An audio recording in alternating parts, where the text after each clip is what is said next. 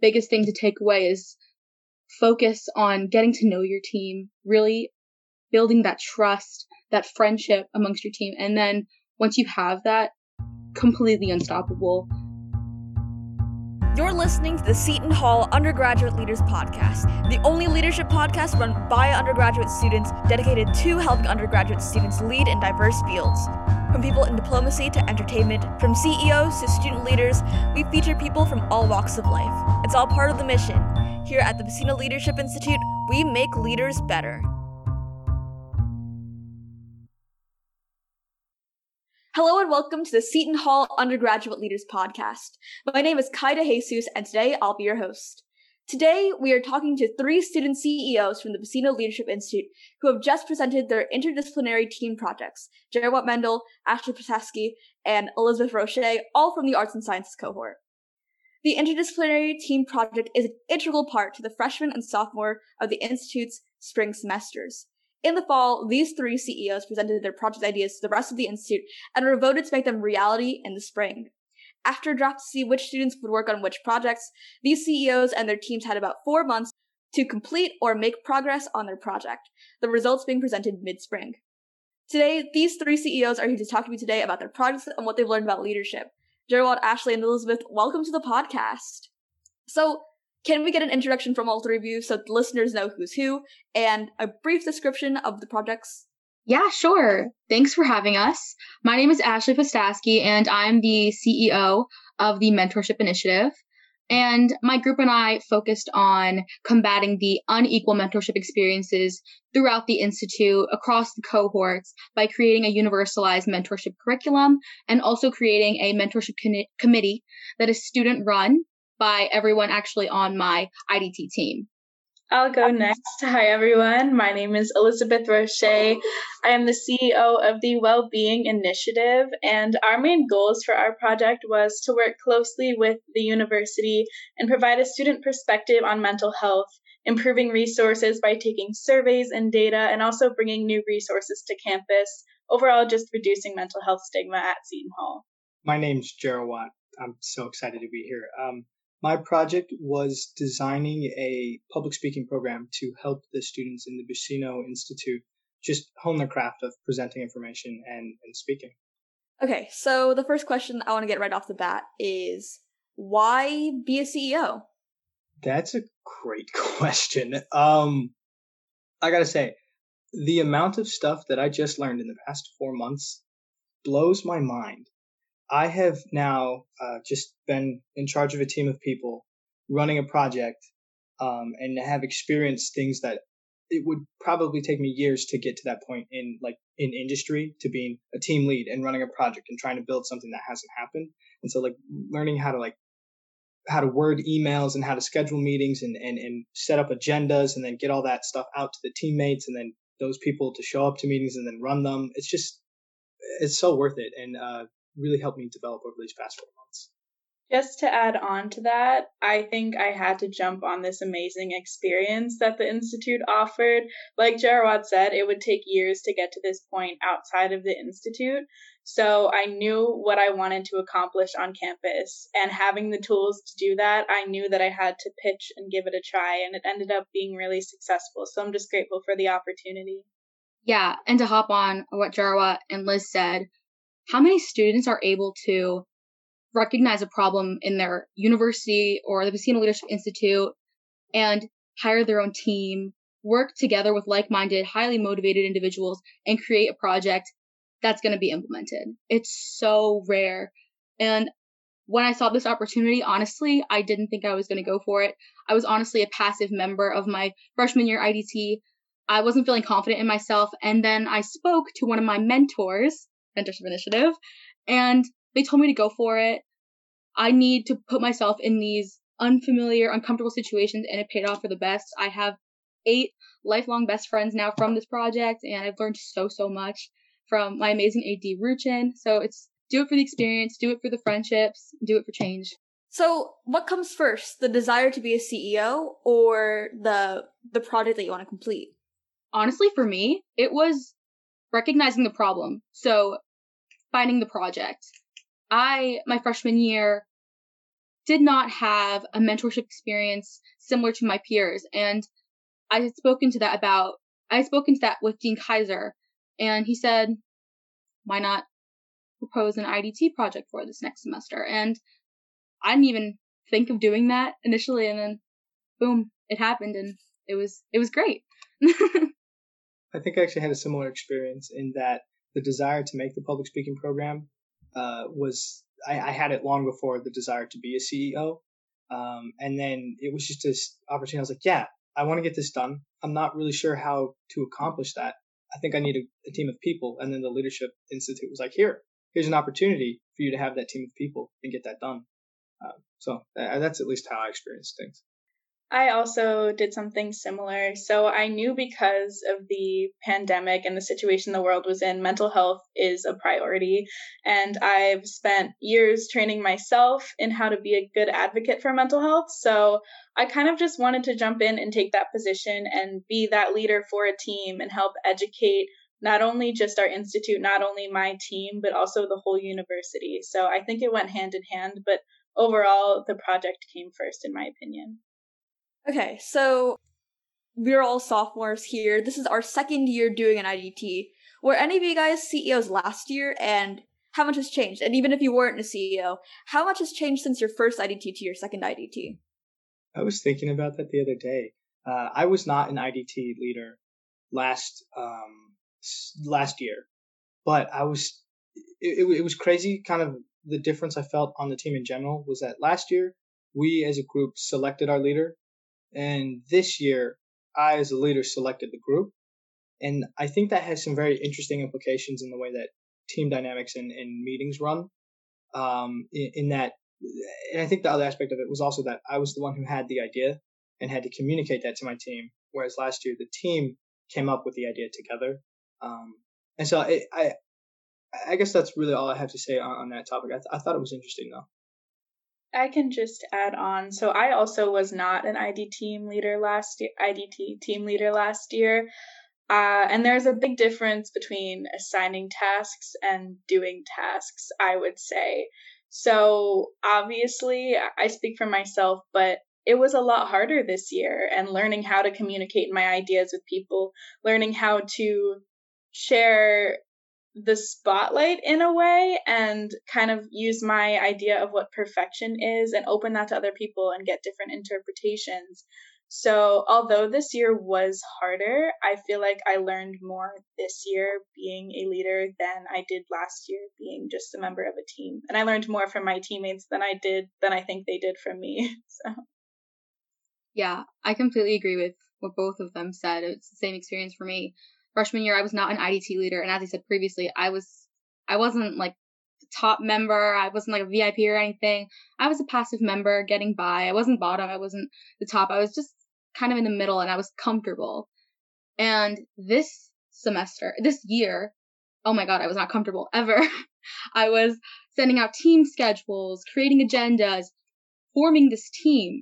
I don't think a lot of people recognize how difficult creating a team is, especially in a draft setting. It was so difficult just matching chemistries of people because we see these interview videos, we see these rankings, these disc assessments, and all of a sudden you have your team set up and then boom, Jarwat took my pick or something happens and you have to change your focus like snap quick. You have 5 minutes. And it was so much harder this year, but I wouldn't want it any other way because I'm so much more confident in myself this year. Last year, I had imposter syndrome 100%. I did not believe I belonged at the institute. Now, after this year, I actually feel like I belong and I did something meaningful. So this year, totally difficult, totally hard. I think Liz and Jarwat could totally agree. It was really, really hard, but 100% worth it. I actually want to talk a little bit more about imposter syndrome because we all kind of had we all went through the same classes. We all did sort of the same things. And we did take a workshop on imposter syndrome last year.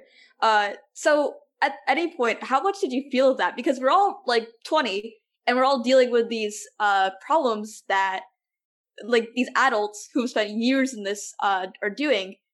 How does it feel? How do you ever get rid of the imposter syndrome, or how do you mitigate it, basically? How do you deal with it? So I could speak to that a little bit.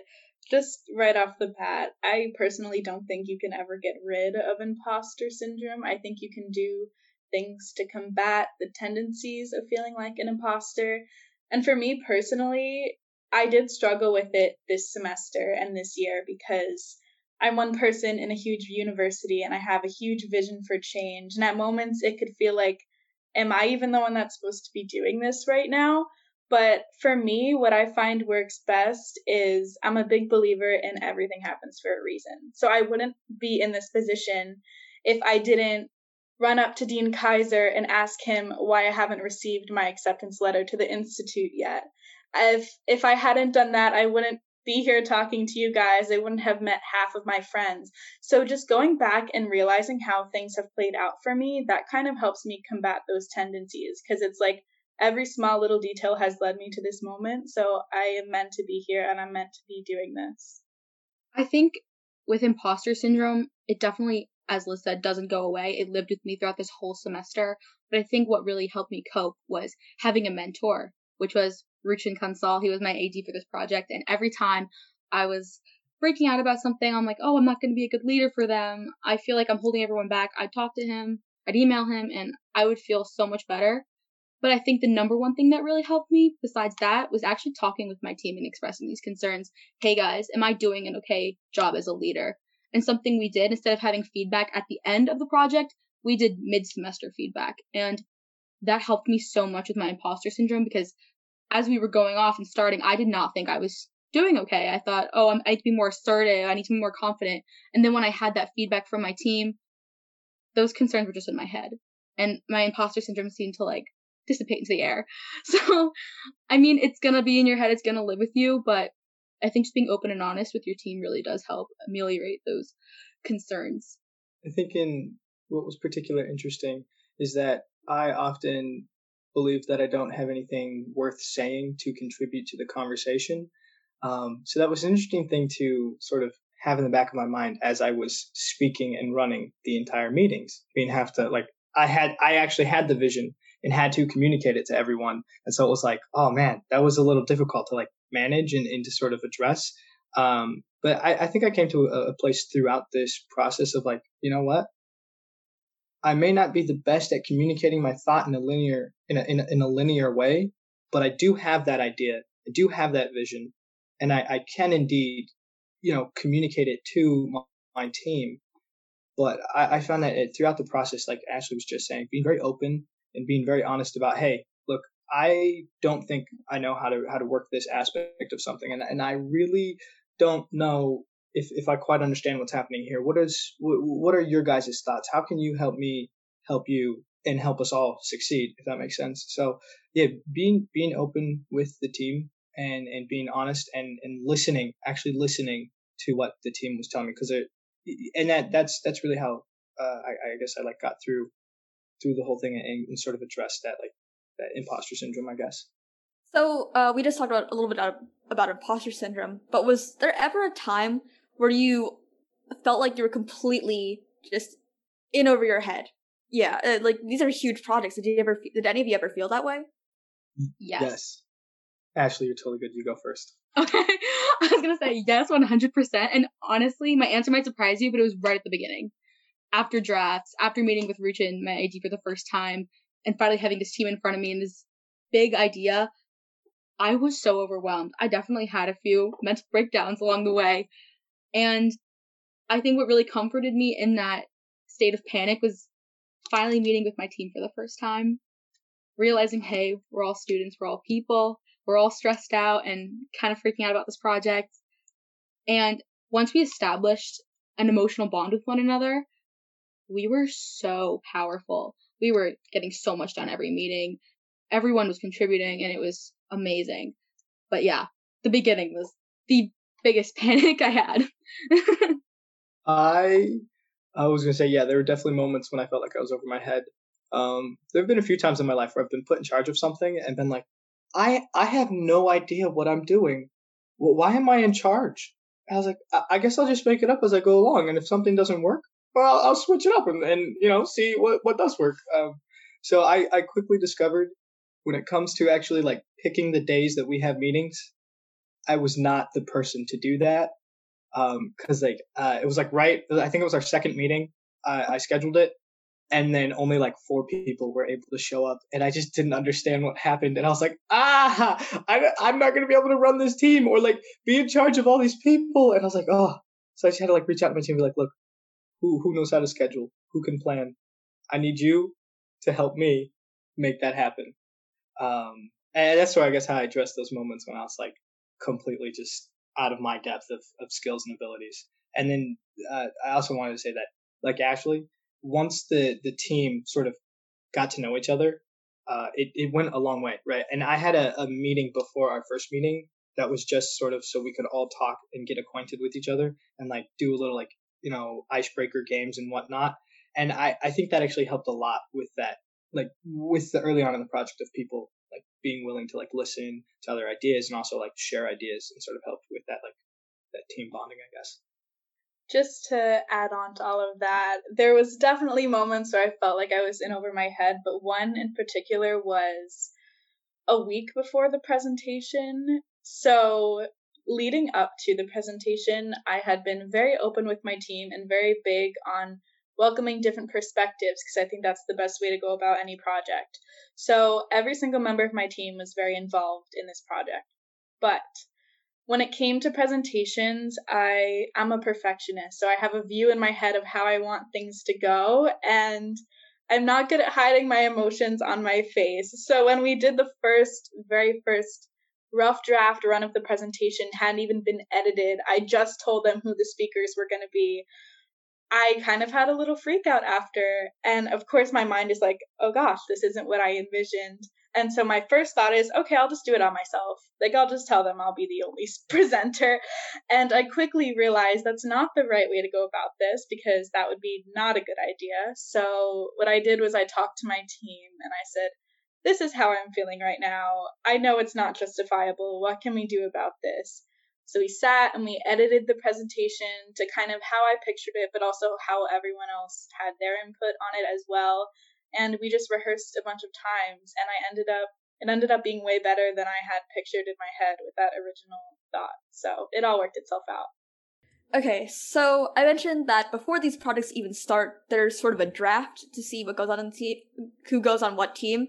I don't know how much you can talk about that, but I guess the biggest question I have is, how do you make these hard decisions? And then I just learned, because I wasn't a IDT CEO, that you have 5 minutes to make each decision.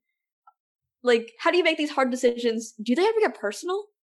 On the aspect of do they get personal, I will answer that with this. I met a lot of the people in my cohort or my class of the institution, and had, I think I probably had like lunch with several people that like got to talking to and got to know quite a few people. And so there were some decisions there I was like, yeah, it was like personal in the sense I know who you are and that you're going to work well on this team. So I totally want you on this team. It's going to be great. And then there were some decisions where it's like, I know that this person and this person, their personalities, the way they go about work, it's not going to mix well on the project that I'm doing. And so the two combined, I don't think is going to be like advantageous for getting the project done. And so I was like, maybe not have both, if that makes sense. But it was super cool because we got a bunch of information just sent to us. We had like the DISC assessments, the personal branding videos, the voting preferences. And so it was quite a bit to sort of pour through and go over. And it was sort of like you take all that information and you piece it together and you build your team up. You're like, all right, well, this person's got these skills and this person's got those skills. And these skills complement each other. And so like, yeah, and these skills are where I lack. And so I need someone who's going to, pick up the slack in that area, if that makes sense. But I think the other cool thing was that right at the get-go, I was like, this is going to be difficult. And there's no reason to make it like really tough on myself. So I reached out to all the other IDT leaders and I was like, yo, guys, we don't have to be super secretive about who we're planning to have on our team. We don't have to like, I don't know. I was just like, look, if someone calls you up and is like, hey, I want to be on your team, Ashley. I'd love to be on your team. I got a ton of ideas and passion to contribute. Like, and I was thinking that person would be a great person to be on my team, but Ashley tells me, dude, like totally.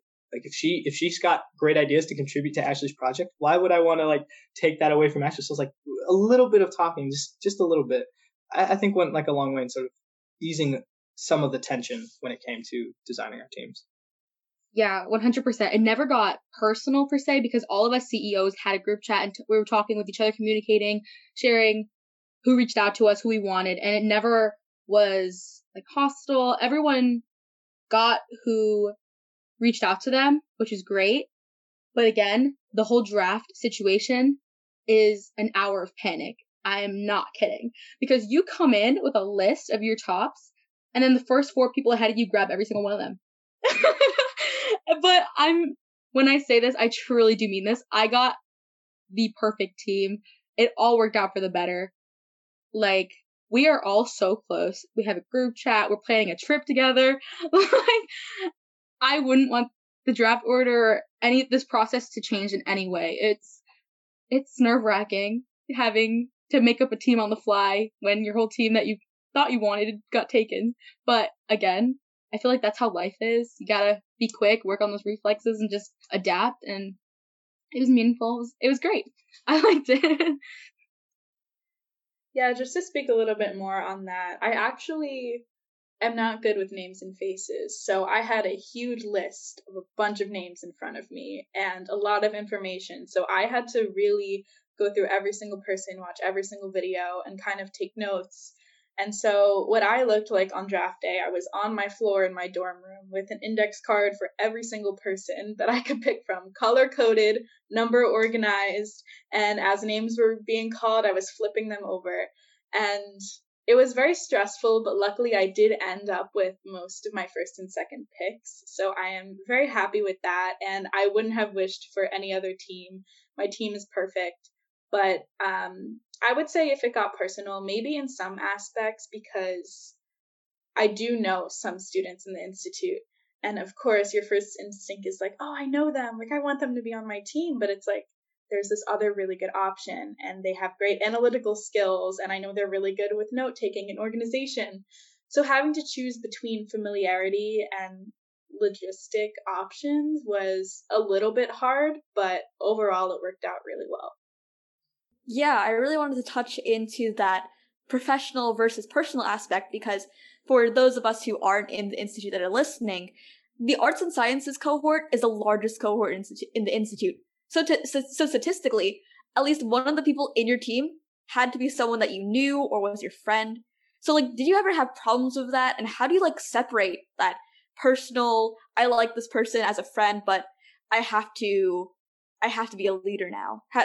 Were there any problems like that, and how do you deal with that? Interestingly enough, I did bump into that, but not with someone from the College of Arts and Science. It was actually someone from a different cohort where I was like, I'm friends with them. They said they want to be on my team. I was like, but I don't have a place for them on the team, right? As I was like, they like that. There's a piece of my puzzle that I'm missing, and the skills that they have as a person don't fit that spot, if that makes sense. As far as the College of Arts and Science goes, though, I had the sort of opposite, where there was someone who was in the cohort I wanted to be on my team, because we were friends, and they also sort of like the skills that they had were ones that I wanted for a member on the team.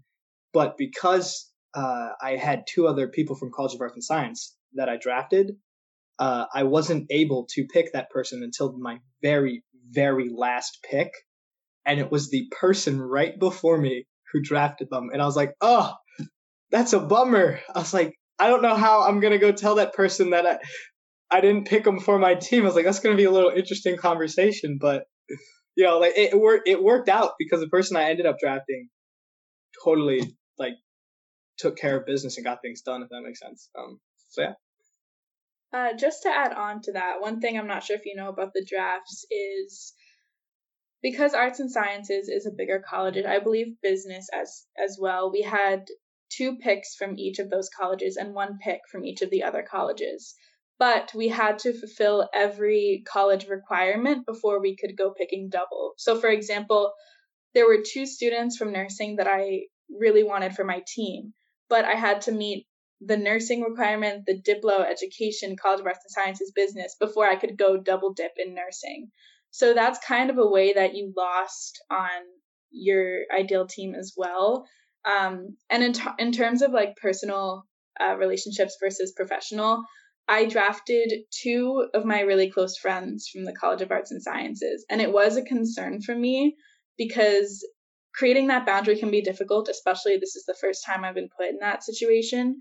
But we are all very professional students. And I think that really helps because they were, I think, 2 of the strongest assets on my team because I was able to communicate with them so well from the start. I built that relationship with my team going on, but having that relationship established with those 2 people really did help in the long run. For me, I also did have 2 people from the College of Arts and Sciences on my team, but it was totally different scenarios for the 2 of them. One of them I had on my IDT team last year, and I learned that we completely balance each other out. I'm a very high D, high I person on the DISC assessment. He's a super high S, super high C, like little to no DI. And we totally balance each other out. And when we're together, it's like a powerhouse. So I knew I wanted him on my team, and it turns out he's one of my like closest friends on campus. So I relied on both personal and professional aspects when drafting him. And then the other person from College of Arts and Sciences was someone I don't really talk to, but after looking at his interview video, his DISC assessment, his like preferences for what team he wanted to be on, I knew he'd be the perfect fit for the other College of Arts and Sciences person because, again, it's all about the DISC assessments, his skills he can bring to the table, and he was amazing. Truly, both of them crucial to the team. I guess like we talked a little bit about the emotional aspect of the team, or like team bonding. How do you foster that relationship, especially knowing that this project goes so quick? Right off the bat, I knew I wanted to focus on creating an emotional bond. We didn't even talk about the project our first meeting. And that was something that I didn't think I was going to do, but after meeting with Ruchin, he said, how can you work with a team if you don't know them? You don't establish that emotional bond. So the first meeting, I didn't even mention the word mentorship, honestly. I introduced myself. I asked everyone their astrological signs. We played 2 truths and a lie, and I'm not kidding. Right off the bat, everyone got along so well. They made a group chat, sending memes to each other. We were all becoming really good friends, and I was surprised because my biggest fear was that, great, I have this team. On paper, we look awesome, but the chemistry in person, you never know how it's going to work out until you actually meet. And I think just focusing your first meeting, even your first 2 meetings, on getting to know each other, assessing strengths, weaknesses, and again, just becoming friends is crucial to the success of a team. And that's like the biggest lesson I've learned from this whole process. Make the team, but the team has to be friends. They have to establish that emotional bond first before they can even start any work. So for me, I kind of didn't take that approach, but also hearing that, I wish I did, but it honestly ended up working out in the end. We did kind of the normal icebreaker, like name, major, fun fact. But then I think the way that we got to know each other throughout this whole process was more hearing everyone's ideas. So that was something I was really big on. Every single step I would take, I would say thoughts, comments, questions, like, please, I want to hear. And half the meeting would be my team talking to each other, agreeing with each other, adding on to their points. And we did have a group chat. It wasn't as fun as Ashley sounded. But I think overall our bonding was us relating to the topic and hearing our own perspectives and just kind of recognizing together how important mental health is. And we also did breathing exercises together in the beginning, every meeting. So I think that also helped kind of connect us. So yeah. I before my team's first meeting, I scheduled a meeting like the night before where we did just that. Like we just got to know each other, just talked, shared stories. I did little icebreakers. What's really interesting is that, like Ashley was saying about on paper versus in reality, is that people are people, and so they're pretty complex, and they're like hard. It's hard to sort of take someone and then put the personality on a paper and say this is always how they are, because that's just not how it works. And so it was interesting to see some people based off of the information I was given on them, how I thought they were going to act, and then how they actually acted. and how that was influenced by the other members of the team. And so there was a few people where I was pleasantly surprised when they like joined the call, and suddenly there was just this extra positive energy in the conversation that they brought it with them, and it was just like, wow, that was so I didn't expect it. That was so awesome. But yeah, one thing I hope that I fostered I hope that my team had a good dynamic and that everyone did feel cared about and involved. But one of the ways I tried to do that was I had like elephant jokes that I shared at the end of almost every meeting, and that I put at the end of my emails, sort of as a way of being like, yeah, like we can have a little bit of fun, like we can relax a little bit, but still like work on things. But then like, yeah, a little bit of just humor every now and then. And then the last aspect was that there are people on my team who were much better at sort of focusing on and building that team spirit than I was. And so then what I attempted to do was put those people in a position in which they could foster that team spirit and that like sense of unity. I thank you all once again for joining me on this talk post IDTs and like this reflective conversation. Well, we're coming up on our last question here, and if you were to take one thing away from this entire experience, what would you take away?